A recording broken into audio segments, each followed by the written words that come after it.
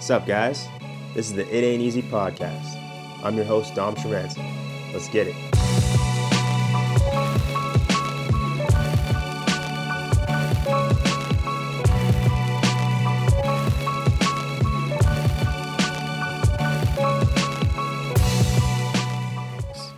Here today with Anna Farrant. Anna is a former competitive boxer, now wearing many hats. She is the head of partnerships and marketing for Alaline Method Studio. She's the CEO of Empire Boxing and the co-founder of All City Athletics. Anna currently trains a wide range of clients through her bases of Alaline and Turf Living, and she is a guru in the space of marketing in the Vancouver community. Anna, welcome to the podcast. Love that intro for me. So good. Oh, thanks. Yeah, I was saying earlier, it's a work in progress, but I think every day we get a little bit better. Yeah. I like it. Sounds like I'm busy, for sure. Well, you definitely are. Yeah. And I think with the intro, like, we know a little bit of your background and what you do, but we don't know the young Anna. So that's where I like to start. Like how young? Like elementary young. Woo! Yeah, we're going way back. Okay. I recently found a photo of me wearing biker shorts and a fluorescent top and loafers. So it was the 80s, obviously. Okay. So I was killing it, style-wise. Yeah, I was into musical theater, wasn't into sports, not athletics. So it was kind of a surprise that my whole career is now in fitness. But yeah, I was into song, dance, that kind of thing. Yeah, I was like a regular old kid, I think. Yeah. Cool. And so with theater, like big singer, big dancer. I mean, I'd like to think so. Yeah. I had like a short stint in figure skating, but I broke my ankle, so that was sort of sad. But yeah, I mean, a lot of musical theater. I did that up until the age of 14, and then it wasn't cool anymore. Cool. So I kind of digressed into a completely different path, which is another story we can get into. Okay. But yeah, I think I was pretty extroverted. Yeah. Cool. Yeah. And did you grow up in like the Vancouver area? No. Small town, Sydney, BC. Sydney? Yeah. That's Okanagan. No, that's the island. Other direction, the island. Yeah. Cool. Yeah, very small town, really beautiful, cute, quaint. Hated it, obviously, as a teenager. But now when I go back, I'm like, this is amazing. Like, it's incredible. Yeah. But yeah, really small, nice, lovely. Yeah, by the ocean. Cool. Yeah. And you were there for high school as well? I was, for the parts I attended. Yeah. Small high school. Oh, God. Yeah. Totally. Yeah. So, everyone knew everyone. Yeah. Yeah. Like your typical small town. Like my brother's friends were in grade 12 and they had siblings and they were with my friends. And so it was very much of that dynamic. Blessing and a curse, I think, in many ways. Like the small school environment is way healthier place to grow up, like through high school, because there's a level of appreciation for everybody. It's a lot less cliquey, I think. Right. Yeah. Yeah, no. For sure. I mean, I don't know. It was like my generation. Maybe like the baby boomers kids that were just like absolute shit disturbers. And so our generation of kids in high school and middle school were not friendly. Like we were in cliques. Gotcha. And yeah, I think after we left, there was this like school spirit really started to happen and things changed. It was, I don't know what it was with that age group, but yeah. Interesting. I know. And you said you had siblings? I have an older brother. Yeah, an older brother. Yeah. Good relationship? Yeah, I love my bro. Cool. Yeah, we were close in age. Like, he's 2 years, 9 months, so we had, like, similar friends. I was getting into trouble way before he was, so I don't know. I feel like my parents were sort of shocked when I came along, like, younger child situation. Yeah. He was a little bit more covert about it. So yeah, we were pretty close. We'd go to parties together and like we would wrestle when we get drunk and like we were good. We're still pretty close. Cool. Yeah. When you say trouble, like is that like kind of alluding to like the transition like post high school or like in high school? Like what kind of trouble? Like the transition from grade 8 to grade 9 and where I was from middle school to high school was, that was a big thing for me. Like, and during middle school, which I think arguably is one of the hardest times in life, grade 6, 7, 8, like that awkward time. I had, cliques and friends and bullying situations and stuff that was unhealthy for my self-esteem. So when I got into grade 9, I just gravitated towards the bad kids, and we took off, and I think I just felt that sense of connection and community. Yep. It just happened to be that they were dealing drugs and doing stuff that maybe was not ideal, for a human at that age. And so, I just kind of connected with them, and we just took off for the whole entire... I don't know how detailed I can really get on this. Yeah. No, fair enough. We're unfiltered. Yeah, fair. But, it's interesting, like, regardless of good or bad, like, at that age, we're so impressionable, but we're also so hungry for that sense of community. So wherever it comes from first is kind of where we lean into. For sure. Right? And I think I'm changing my narrative around how I view myself at that age. Because I think for a long time I would say like, oh yeah, I was a bad kid, or I was up to no good, without that sense of compassion and empathy for like the struggle and like the pain that I felt obviously at that age, right. And the insecurity and all the underlying factors that really motivated me to, act out, or whatever you want to call it. So I'm trying to just circle back in a little bit more of an empathetic lens and understand myself from that age. Okay. Because it was like high school or middle school, I was on the honor roll, and then it's like, I'm 14, I'm dropping acid, I'm like stealing stuff, I'm getting arrested. Like it was like a pretty sharp left-hand turn, exit out the gift shop. So, yeah. Like, so looking back on it, if you could have like maybe one message to that, like, 14-year-old self, what would it be? I think it'd just be about like, I know it sounds so cliche, but just like that level of self-love, and just understanding that I didn't have to do those things in order to like feel accepted. Right. And I wouldn't have been able to articulate that. Like I just obviously didn't have that ability at that age. I think I was just really mean to myself in some of the actions and the way I treated myself, or the situations I put myself in, or how I disrespected myself as a woman, or in all those ways. Like I feel as though I would have liked to have been able to console like my self-esteem on that level, so I didn't have to do those things, Right. Is what I would tell any, like if I had a child now, or like someone of that age, Mm-hmm. Yeah.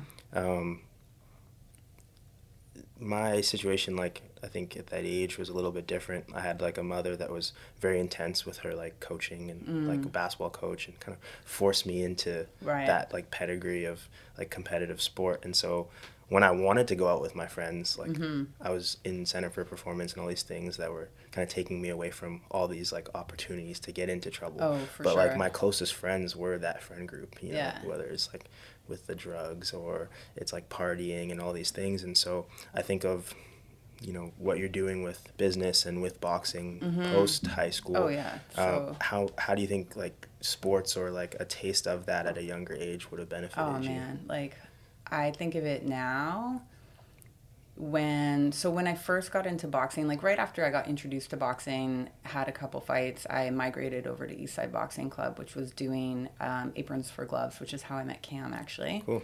And shout out Cam Hiltz. Shout out Cam. And they still do run a program for youth in the downtown East Side that provides boxing, but boxing provides so much more than just fitness. And I've always felt like, man, if I had that at that age, if I had some sort of connection, or like we were saying, community, or something larger than what I was up to, it would have just been such a game changer. And so, yeah, I think that is part of, maybe it's like my homage to myself, to be able to provide that to other people. And of course, like, now it's adults for the most part, but there's still so much healing that happens through exercise and movement and fitness and punching things, that I feel like, I get a little bit of that healing through providing that. I think in the space of like, being in high school, like you need reward systems. And if you look at like, if you're not in sports and, socially being like that super good academic student isn't socially rewarded, like where do the rewards come from? It's like being that cool person, or being, so to have that like goal, or seeing yourself constantly improving in whether it be like boxing or golf or some sort of sport. It's just kind of like a method of control to see it, I'm getting better every single day, and this is what I can self-confidence. kind of put all my eggs into. Not to mention just even like the neurochemical effects of exercise, and the positive effects that have, on individuals, especially at such an age where emotions are running high and depression is, so many people fall to anxiety and depression at that age. Like having that outlet and having the serotonin and the dopamine, all those things that it provides would be, it's just like obvious, but it's not always accessible to people. And I didn't relate to team sports. I didn't have, I didn't feel comfortable in my own body like that. And so for me, boxing was something that was accessible in a way. There wasn't a particular look. Like you didn't have to look a certain way. There was a little bit, like it was a bit edgier. It was a bit more open-minded. I didn't feel self-conscious or like that I didn't fit in. Mm-hmm. So maybe we should pitch boxing to be more prevalent in high schools. Yeah, and I think it's a little bit easier now too when you have like TikTok and Instagram and all this tech to your disposal where kids can see like outside of the cliques that exist in their community. That's they see like these young guys that are super motivated in whatever their respective hustles are.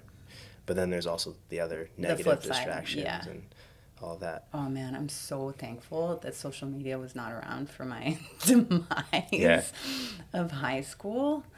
I just missed it. Thank God. Yeah, I was kind of so sorry to everyone that's listening. That was right in the mix. Mm-hmm. I think it's really interesting because even for me, like 2012 is when I left, but like it was the start of like Facebook. People weren't really using Instagram. Yeah, and then I'm like coaching high school kids now, and it's like you can't get their attention for more than 7 seconds or 15 or whatever it is, because that's wild. What the TikToks are doing. Yeah. So it's crazy. Such a weird time to be alive. It really is. Yeah. So after high school, like what was that journey like?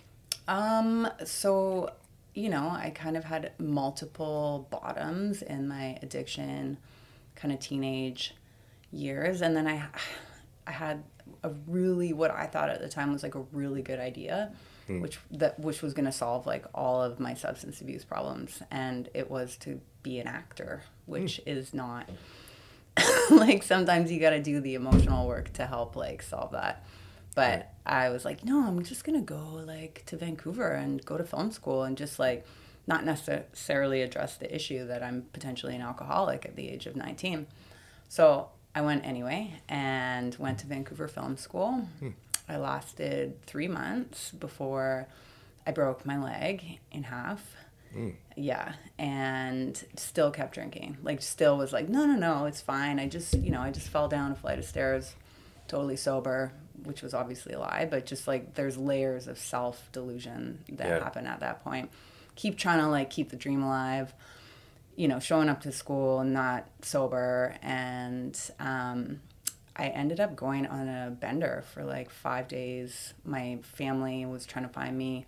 My friends that I lived with at that time were looking for me, and they had a full-blown intervention. They tracked me down, which to this day I'm like, we didn't have like cell phones in that way or like Instagram to find me. I honestly don't know how they found me, but they found me, tracked me down, came in, had a full-blown intervention. I was like, no, not a chance. Like get the fuck out of here, pretty much, which is also harsh. These are like my bestest friends of all time. Yeah. Another layer to addiction, right? You're just like deflecting any support. And then I just kept bouncing from like bar to bar to bar, and I got to this house and my mom called again. I'm like, how the fuck did you find me? Right. Like what is this? But moms are like that, right? Like they will hunt you down. Intuition and love. Yeah, and she called and she was just like, you don't have to do this. And I was like on my shit being like, no, I got this. I got a job. I, just deflect. And then I hung up the phone and I had what I like to call like a moment of clarity, which is just like, we have them all the time. Like the door opens, the window opens, there's like a small crack in your life that an opportunity is coming. And it was so small, and she called back and she was like, you don't have to do this anymore. And for whatever reason in that moment, I was like, okay.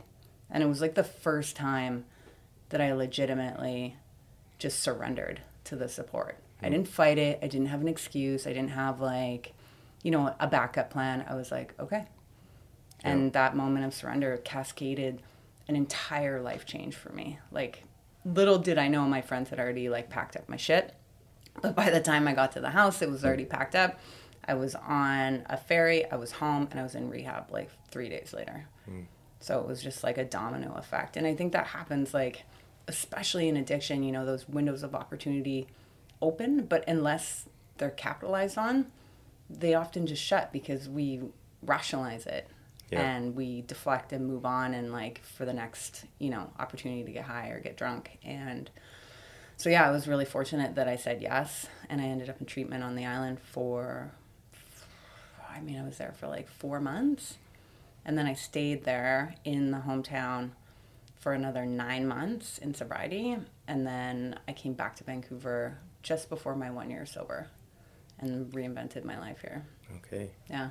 Good for you for making that move. And I think, a lot of people here, I think when it comes to like rehab, they hear about, like the celebrity rehab stories, but I don't think a lot of people, including myself, I don't really know what the process is like in that space. Oh, man. And I can only imagine like it can be harsh at times. Oh, yeah. Right? Like it is full on. Like they bring your family in and your family sits down and tells you face to face like all the ways that your addiction affected them. It is like humbling as fuck, for sure. Yeah. But I mean, and it doesn't always work for people. That's the thing. That's the heartbreaking thing about addiction is it doesn't. I was ready for whatever reason. It was almost like a sense of relief that it was finally over because I just couldn't do it myself. I needed that intervention. I needed like something to take me out of my situation, but I did truly want it. And a lot of the times people don't, or they're not ready to deal with the things that drove them to drink in the first place, which is hard. Yeah. And then so you're back at home. I moved to Vancouver. My family's from the island, so I came back to Vancouver. And then I was like sober and in like a whole new life, whole new set of friends, whole new trajectory. Like I spent 10 years solid working in like mental health and addictions, in my volunteer work, trying to give back to the organization and the programs that helped me get sober in Vancouver. And through that, I ended up working, I don't know why, but I always ended up as someone's right hand that owned a business. So in a variety of different sectors, I was the executive assistant for someone in venture capital. And then I was, helping someone that runs a social enterprise in restaurant in downtown East Side. And then it was, fashion. Did that for 4 years. So much learning. Yeah. So much learning and working for entrepreneurs and just learning business. And none of these people went to school. Like none of these people went to business school. They were just like the school of life and like on their hustle or on their thing, right? And I learned so much just being alongside of them. Like for me, that was my school. Like I never even graduated. I never went to college. I'm in college now, but like I didn't have that formalized training. It was like all living, breathing, and eating the shit and seeing how people run their businesses, seeing the best of it and also seeing the worst of it and being like, that's not how I would talk to my staff. That's not how I would be in relationship with other businesses. So I just learned so much that by the time I started my own company, I was like, no, I know. I had the confidence to be able to do that. So like if you could summarize that to some degree, like what would you say are like the common things that like don't work in like that kind of entrepreneurial space, regardless of the business? Micromanaging, like people not being able to separate themselves from the product or the business and having to be not trusting their staff. And like, trust me, I get it. Like you have a vision, you have your baby, you want it to look a certain way, but if you can't step away and scale it, it's never, in my opinion, it's not, maybe it'll grow, but the people that work there, I don't know, like they're not going to like you. Like nobody likes to be micromanaged. You have to empower like the people underneath. Of course. Like these people are working for you to make your business money. Yeah. Like if you don't respect them and allow them to do that in the way that they can, that's like potentially better than the way you can. Right. And that's the hardest thing is like separating your ego, right? Like especially like nowadays it's like I'm not on TikTok. Like I don't know. Right. I need young people working around me so that I can learn like how to stay relevant and current in what's happening in social media. So I think for me, that was the biggest thing, is like that micromanagement, flying in hot, coming into a room, trying to pick shit apart, pissing everyone off, and like just morale is down. Like everybody's talking about the owner or the founder behind their back. Yeah. And it's an interesting And like the owner like is taking on so much and spread so thin and just like trying to do too many things. Like that was one. And yeah, just too many projects done well, but not enough projects done amazing. So it's like having their fingers in 18 things, because entrepreneurs, it's like, we got to do this, we got to do this, we got to do this. And now I'm like, no, oh shit, scale it down and do like one or two things amazing. Yeah. That's my philosophy. Like, obviously, like some people are different, but yeah, I've definitely scaled back on having to be a part of too many things. That's awesome. Yeah. And then I guess it would be the inverse of that, like people that are really good build really good relationships internally. Everything. And like what else is like something that would be really good that you see amongst all the successful businesses?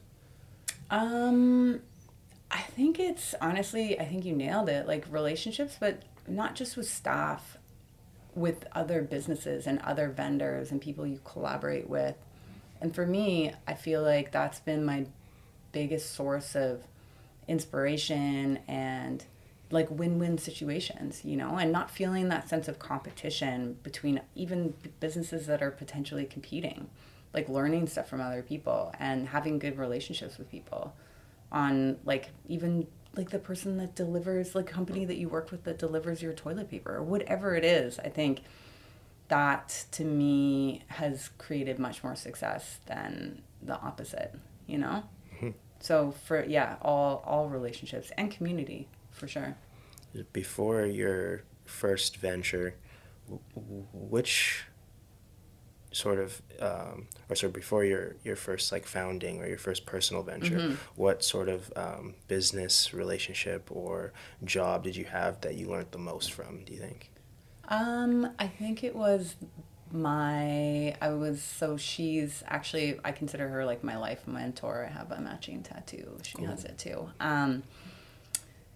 I mean, she's just like, she just doesn't take no shit, man. And she was like, anytime I've had, so I worked for her for 4 years and then we became like super close. I consider her like a sister and I'll call her.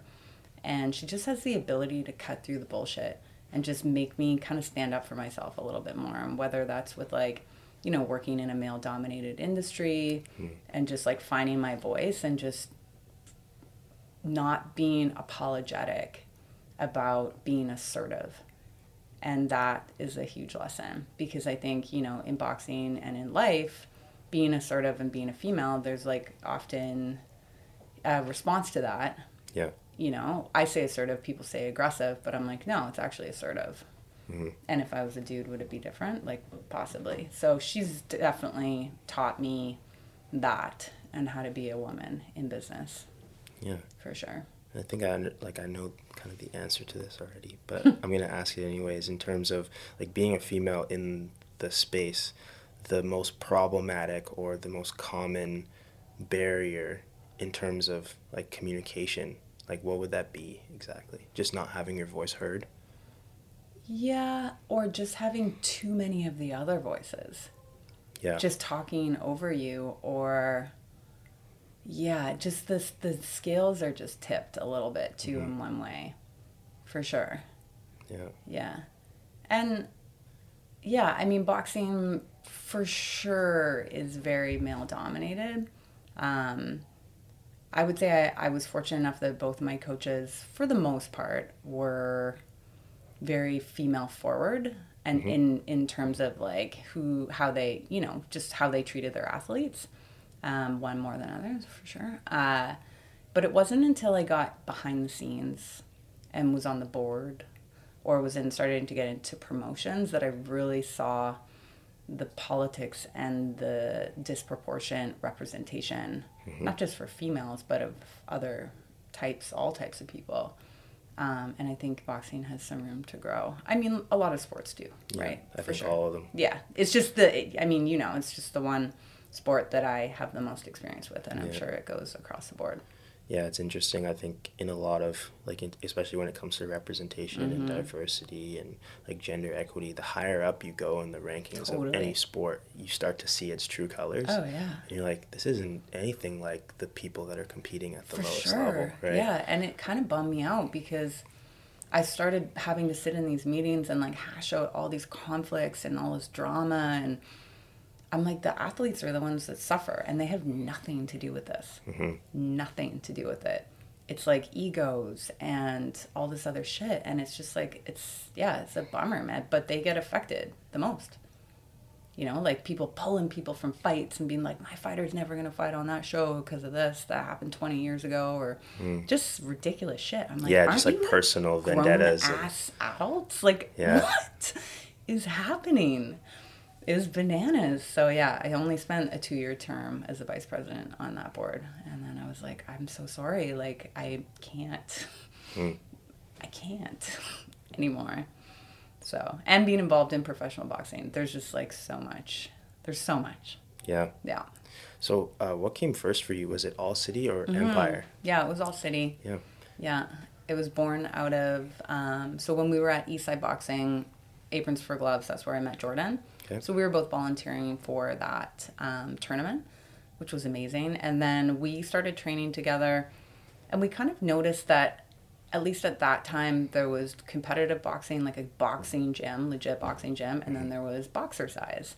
But there was no, like, middle ground, you know? There was, like, chains and, like, just turning out, like, punching to the beat, and then there was, like, getting punched in the face. Interesting. We really saw the opportunity to bring legitimate boxing skills to people that don't want to get punched in the face, which is a large demographic, right? And so, yeah, we just merged the two and branded it. You know, we went to New York, we toured, we went to all the best boxing gyms in New York and kind of gained some inspiration and branded it to just be like fun, vibey, you know, still learning something, killer workout, and just packaged the product there. And we launched it in 2012, opened the Gastown space, I think in 2016. And then I actually just sold it to Jordan in May of last year. Yeah. Congrats. Thanks. Yeah, it's really interesting with All City. I think, you know, you said 2012 is when you started. Isn't that crazy? I wasn't even really in. Like, how old were you? Like 10? I was grade 12. I was grade 12. But in that time, I knew nothing about Vancouver studios, right? And so, like, coming into working in studios, I think for me, the first time was probably 2018 or 19. And before that till now, like, I think there's a lot of studios that have come and gone. There's a lot of, like, things that have been hot and trending, but the one thing that stays consistent is All City. And you hear about it all the time. So you guys really built a special space there. I feel that for sure. Yeah, absolutely. It's definitely something I've been proud of, and it's interesting to have that full spectrum of like 7 years, I think, in business, at least, or 8, and to leave something that you create. Yeah. It's a whole other, this is full circle, you know what I mean? To be in the inception and then to wrap it up and divorce myself of it so that it's its own thing. It has nothing to do with me. And I knew that pretty quickly getting into it. I realized that if it was about me and Jordan, it doesn't, it can't take a life on of itself. Right. And so building up other people, building up other instructors, allowing the community to create and like stepping back, I was like, this is so cool. And the district was like that too. It wasn't just about Gian and Ali. You would see all these relationships form in the gym and like people that are together, like couples and people that are like still super close, and like they wouldn't text me to go hang out. They would just have their own crew, and I'm like, I love this. Like, I don't need to be there. Like, I love watching that create. Like, for me, that was the definition of success. So like whether I'm there or not, I hope that continues, you know. It's pretty cool. That's awesome. And then with Empire. Yeah. So is that of the last few years? Yeah, so we actually started one called Alliance Boxing. Okay. And then, you know, typical boxing fashion, we had a fallout with one of our partners. Okay. So sadly, Alliance had to be laid to rest. I really love the logo. And born out of that, me and one of the partners moved on to start Empire with another partner who was more in the sports technology arena. Interesting. To create Empire, which is, similar in the sense that we want to create professional, a platform for professional boxing, but we also want to bring in that digital component, which is in Vancouver not something that's happening. So just making like good quality productions for live stream, but also just like creating those stories about the boxers, the docu-series, like all the really fun content, and just tying that into the brand, into the promotion company. So that was born after. Yeah. But COVID, I mean, nobody really wants to talk about it, but it definitely puts a damper on events. Absolutely. And professional sports. But I think having like that, streaming platform at the front of the mind and like the tech side of things, gives you an ability to pivot where other people just shut it down. We did do 2 shows during COVID. I actually think the amateur one we produced was our test one, and it was the first live stream show like that was on live stream since COVID. And it was like putting that on back when like the Health BC would call you and be like, you actually need to swap out that cleaner because COVID on canvas needs to be cleaned with some other, I'm not even joking you, it was 73-page policies that I can't even, and then my business partner, we were about the day before the event, and we're talking WorkSafe BC, Health Canada, Health BC, every single governing body has combed through that thing. And the day before, he's like, I was exposed to COVID and I can't be there. So you need to handle the whole thing. Jeez. I was like, I had to hang up the phone. But every human that was in that building, I knew exactly where they were, at what time, and what they touched, and what direction they walked in. Jeez. Like, it was just bananas. Yeah. It almost killed me, but we pulled it off.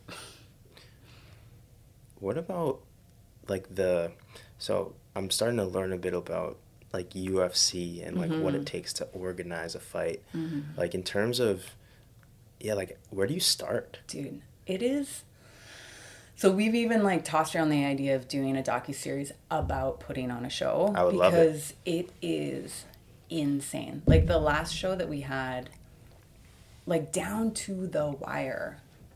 So we had a belt. We were doing the Western Canadian title belt. Like big deal to have one in the province. The guy who was supposed to fight Quinnet's guy does one of his scans and like there's something in his brain and he can't fight. Like terrible. Such a bummer. We're talking like 4 days before the fight. So we have to find another person, which is not easy. It's COVID, so we can only match people in our own country. Also insane, because normally we're flying people in from like Mexico or wherever. Yeah. So we find the guy, and then it's like, okay, 2 days before, we have to get that fight approved by the commission. So we need all of his stats. He has to go get his medical. It's like no doctor's offices are opening. You have to like book an appointment, COVID. So we're like, fuck, we'll fly him out a day early, and then we'll try and find appointments in Vancouver. Jeez. So we're calling favors. My naturopath did his blood work. Like we were like picking him up, doing all of his stuff, and then getting it all rushed on the phone to have it in so that the commission could approve it 2 hours before weigh-ins. Wow. And it's just bananas. Yeah. Like just like one thing after another. Like, and you are just like flying by the seat of your pants. So yeah, it starts with mostly, venue is going to dictate, the amount of people, and the amount of people is going to most of the time dictate your budget, and your budget is going to dictate your purses, which dictates your fights. Okay. And then you have to work from there. Purses meaning? Like prize fighting. So gotcha. The purses like for the fighters. Cool. So we work with a matchmaker. One of my business partners is matchmaking, but it takes years. Like this shit takes years to like learn relationships and like the politics of boxing, and you just can't walk in and like try and match up a bunch of fighters. So usually they work with matchmakers to help support them. Yeah. So yeah, from there we usually, when you want to, in my opinion, build something from the ground up, I think you need to support the people in your community. So we pick 3 or 4 professional boxers in BC that we want to help grow and also in return, they're bringing their, group of people to the fight to support them. So it helps us grow. So starting there and then bringing in people to fight them. Cool. How do we shape up like locally, like compared to like the globe? Oh, no, BC. No. Yeah. Yeah. Work in progress. Yeah, it's East Coast, like Montreal, Toronto is very dominant. Yeah. Edmonton, it would be second, I think. Interesting. But one of the promoters out there, I think, has stopped for a bit. I'm not sure. But yeah, Edmonton, Calgary, and then it's tough. Like Vancouver doesn't have a huge roster of people to pull from professionally. And then, with the Olympics and that whole thing, like the boxing being pulled from the Olympics. Right. For us, we were like, For all these sports like golf and rugby sevens, it's backwards. It's so weird. Yeah. But I mean, who knows? There's lots of opinions on when it's going to come back. But at least for the next 4 years, we're like, well, there's a window for boxing, right? Like there's not like it's mostly for like Olympics. Like most of the time you don't see people like that are 38 years old in the Olympics for boxing, but professional is a little different. So we're hoping that maybe we can transition some of those people that had goals of going to the Olympics to be like, hey, well, now we've got this professional platform. What if you come and turn pro instead? Because, I mean, the Olympics is one of those things. It's like, well, what happens after? Right. Right? Well, usually you turn pro, or you could just turn pro and, like, not go to the Olympics. Absolutely. So, depends on what your goals are. No, it's great opportunities you guys are providing that way. Yeah, so hoping, I mean, again, like, COVID's been really challenging. We had a date in February, but with capacity limits, it's just not feasible. Like, it's not a cheap thing to do. And you need capacity, you need revenue to come through. So we're hoping June is our next date. I'm like, come on, like summer, no COVID, right? Like, I feel like that's like a pretty safe bet. Yep. Yeah. Fingers crossed. Yeah. So I think we're headed in the right direction. I like that. Yeah. I think so too. Yeah. In terms of like professional boxing, how many fights can you do in a year? Well, if you're Canelo, just kidding. I don't know. I would say like big major fights. It depends, right? Like some of those guys, it's like 2. Yeah. 3, Okay. depending. Yeah. Because you have to have like a big camp before every fight. Yeah. I mean, it depends. I don't know. Like a lot of people in Mexico fight all the time. Mm-hmm. But there's also way more. There's just a lot more opportunities. Like it's way more embedded in their culture. So I think it's just like there's just way more times to fight. But yeah, I think the idea is like if you're fight ready, your camp could be 6 weeks. It's not like it has to be like, you know what I mean? But it's just like for just getting those big opportunities. Like there's a very small percentage of the population of boxers that are really at that like Canelo, Triple G, like that, level. Yeah. Yeah, and a question that just with regards to like the evolution of the game, I think that like injuries specifically, head injuries and CTE, it's like such a buzzword in the space of like people that don't play football but want to talk about football, right? Yeah. So like my question comes from like other contact sports is like how has the game changed in regards to like practice and like maybe training, maybe rules wise to kind of like combat like that information?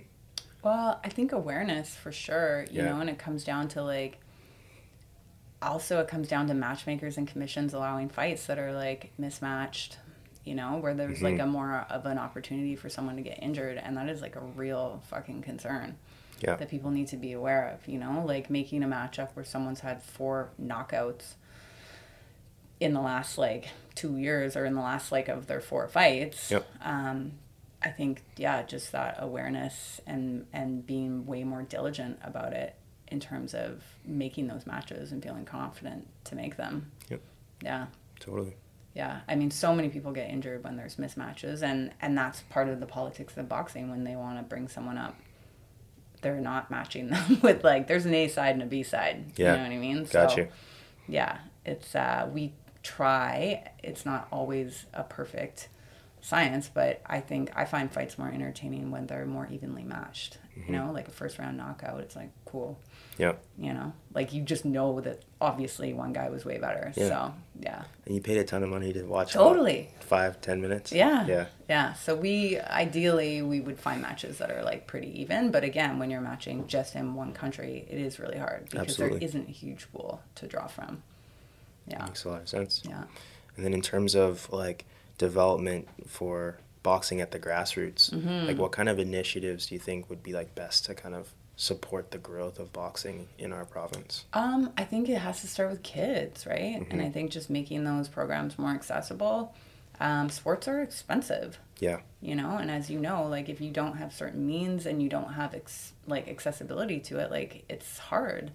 Maybe boxing's like less expensive, but there's still like trips and medicals and going to provincials and all that kind of shit. So if there was more government funded programs or, you know, the ability for those kind of sports to be accessible, not just, but also to like girls, you know, young girls or, you know, any gender to be able to try boxing, I think at a young age that helps develop the sport for sure. Yeah. Yeah, it's really interesting. Like at the grassroots, I was more of a basketball player than I was a football player. And so what I know of like the grassroots development model for basketball is based on like AAU systems and like comparing like club basketball in Canada to club basketball in the States, like the funding is like night and day. Yeah. It's like government funding or every team is like a 401k or like a, you know, a non-profit organization. So these companies like Nike, Adidas, they can just throw money at the grassroots. And in Canada, there seems to be like a huge resistance for that sort of support coming from government. It's like there's a lot going into hockey. Yeah. And then everything else, it's like you got to kind of fund it yourself. It's hard to convince, like even with Eastside, like when we were getting the permits from the city, it's like, well, why? Like explain to us how teaching kids how to fight is actually like good for them. Yeah. And there's not a lot of awareness about martial arts in terms of developing that practice and what it actually provides versus like there's a very small percentage of those kids that would be using, if any of them, their skills for something negative. Right. You know, most of the time it teaches you self-control. It teaches you to be confident in your body. It teaches you to not want to be in that situation. Totally. But it has a bit of a bad rap just from people's, you know, the stigma of it or just their assumption of the sport. Yeah. So I think like education is really like the upstream approach to like our issue here. Agreed. With all sports. Yeah. But they have the power to change people. Like I have seen some amazing shit, and I'm sure you have too. So I definitely am an advocate for sports for anyone that needs them or wants them. Yeah. Yeah. Well, if there's somebody out there that has the power to make the difference. Yeah. Hope you're tuning in. And send them our way. You know, we poked a certain button. Yeah, like moving into Alaline. Yeah. I like how you say it. Yeah, stands for alignment. Yeah. What's that about? So Alaline is the birth child of two of my favorite humans, Taryn and Katie. Cool. And it's a Pilates method certification program. So I'm also certified in Pilates through them. And during the pandemic, Katie created the certification, but they started an on-demand platform. So awesome. Amazing. So doing just like the on-demand Pilates. Taryn's a kinesiologist, so she also does strength and conditioning, HIIT, all that kind of stuff. And I've known Katie like 6-7 years. She was one of my first clients. I trained her boxing. She's just like the sweetest, loveliest lady, and then she'll just punch me so hard. The dichotomy is my favorite. And I trained her up until she was 9 months pregnant with her second child. And I'm telling you, with the extra baby, it was like painful, the punches. Yeah, a little. Oh, yeah. A little extra weight. Yeah. So they both love boxing. And, you know, after I left All City, there was this little transition time where I kind of just felt like without home, you know? And they actually call it the House of Alaline, and they opened up their house to me, and they were like, you know, if you want to come and do your privates here, and they were just like very sweet about it. And, you know, if you want to do the certification and, you know, little nudges here and there. And I did it. And typically Pilates and slower types of movement, elicit like rage. Yeah. Like, you know what I mean? Like, Yeah, I do. go to a Legree class and talk to me after. Like, Yeah. so it was an interesting journey for me to dip into a style of movement that was very counterintuitive to what I typically understand myself as. Like, boxing fits with my narrative or my like experience of the world. Interesting. Yeah. So doing something that was like slow and connecting and more integrated and all these like a little bit more like of a feminine energy, if you even want to call it that, but just, yeah, it was wild. And I experienced just a different side of myself where I realized that, oh man, like movement, at least at this stage in the game for me, has to be holistic. It can't just be fucking go forwards, and without the respect of like having that swing the other way. So once I started to integrate like breathing and breath and meditation and like slowing down, I was like, oh my God, this is like a whole other side of myself. And it brought a whole other type of healing. And I think both are so important, right? Like the hard, the fast, but then also the slow and the soft. And so I really credit them to allowing me to feel that part of myself. Yeah. Yeah. It's really interesting with, again, these are basketball references, but I've always noticed in like the power sports, basketball, like I'm sure boxing is the same, football, the best players are the ones that have like multiple speeds. You might not be the fastest, you might not be the slowest, but you have the ability to change your speed and be so fluid without like throughout that. And so guys like Shaquille O'Neal, LeBron James, like they all do these things in secrecy, and they were, because that was their like X factor. They didn't want to tell people, but they all have the mega reformer at home. Or Shaq was doing ballet, and when I started researching these guys and learning kind of about their habits, I started, well, maybe I should take this like Legree class. Maybe I should go to Pilates. Totally. And honestly, like you're saying, like that balance, the hardest thing I've ever done is like to humble myself, be amongst like, you know, this incredible feminine energy, if you want to call it that, and my game improved significantly. It's like giving you those like multiple speeds and having that fluidity is just such a different experience. And I think it's because we are not one-dimensional beings. Like, we are multi-dimensional. We have different sides to ourselves. We're not, you know, one day we're one way, 1 hour we're another way. And I think it's like honoring the human experience to just really tap into all sides of yourself, you know, and explore yourself differently in different ways. So yeah, I love them for it. And that's where I do most of my privates out of their studio in Gastown. We're going to be launching classes there. And then we just started an on-demand boxing that's going to be on their platform as well. Awesome. Plus, I'm doing their sort of marketing and sponsorships as well. Cool. Yeah. Yeah. Is it York Athletics? Love them. Yeah. So I see you rocking their shoes all the time. All day long. So that's one of your partnerships. Are they Vancouver based? They're based out of Boston. Okay, interesting. Yeah, so I met them. I was in Portland and I found their shoes, and they didn't have dude sizes, and of course Jordan was jealous. So when we got back to Vancouver, I reached out on Instagram. I was like, hey, do you guys ship to Canada, and like, do you carry men's shoes? We'd love to have them. They were like, no, we don't ship to Canada. And I was like, not good enough. So I sent them an email, said it again. I was like, hey, I can do a bulk order. Like, we're a couple trainers here, blah, blah, blah. And someone read it and like didn't really respond. And I was like, that's not it. Yeah. And then the owner read it and he got back and he was like, no, like 100%. Yeah.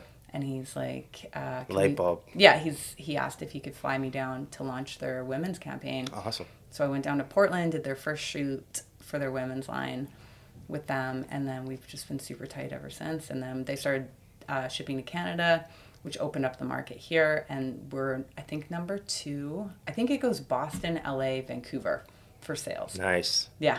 Okay, that's and really that's cool. Like full on, because we just like didn't take no for an answer. And they're amazing. They're a small family run business.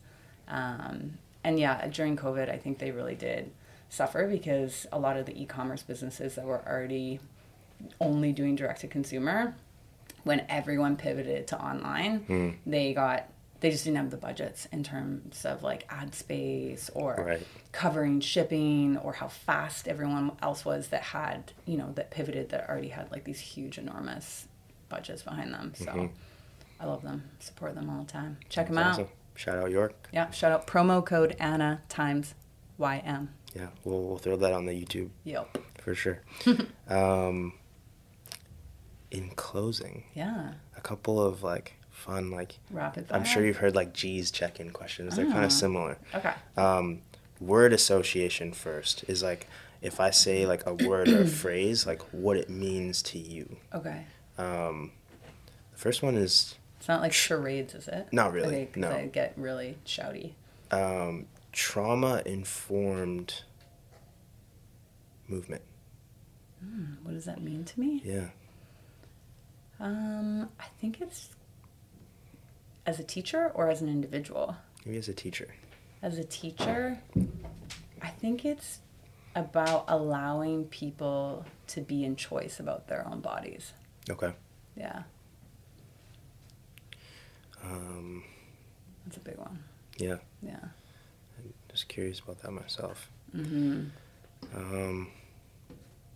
Yeah, I think I noticed that a lot, and Eileen is very good at that, in just how we create the opportunity for people to discover within themselves what feels comfortable without creating the space to tell them what to do necessarily, you know, without a variety of options. Yeah.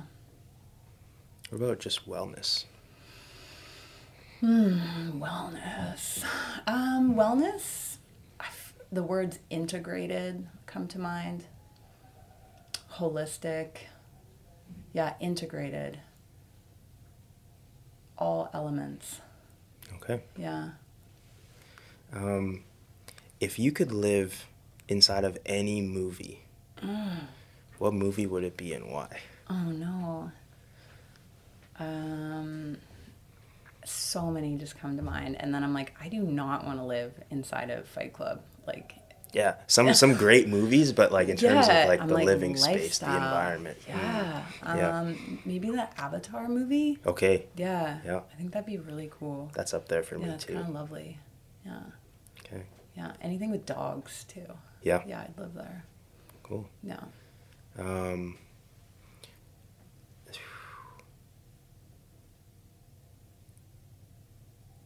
Your number one celebrity and why? Like in what way? Like who do you look up to the most? Oh, celebrity that I look up to? Yeah, Mmm. could be friend or figure, local celeb. Local celeb. You know, I'm going to say Gian. Just kidding. Yeah. I honestly have no idea. I don't know if I have like a celebrity And crush. that's fair. Yeah. That's probably healthy. Who's yours? I'm a big Leo DiCaprio fan. Yeah. Nice. So much range. Yeah. He is a great actor. If I were to choose a boxer, Clarissa Shields. Okay. Her energy. Have you seen? I haven't. Okay, no. you I'm gotta gonna look watch it up, the though. documentary T-Rex. It's her T-Rex. documentary. She was 2-time gold U.S. boxing Olympic champion, Cool. and then turned pro. And the documentary is all about like the lack of sponsorship for female black athletes in the Olympics and why she turned pro. She's in Flint, Michigan, and she's just fucking powerhouse. Awesome. Yeah, you look her up. Her energy all day. T-Rex. Yeah. Love it. Yeah. Cool. She's actually, we did a mural in All City, and she reposted it. One day we tagged her in it, she reposted Cool. it. Yeah, it was pretty special. That is awesome. Yeah. Well, I'm wishing you all the best Yeah. with Empire Boxing. Thank you. With all your work at Alaline, at Turf, and all the future ventures that are to come for you. Thanks for having me. Really excited about your upcoming marriage as well. Me too. And it was amazing to have you on the podcast. So Super good. insightful, and I'm sure everybody has something different they'll take from it. So, Cool. Thanks so much for having me.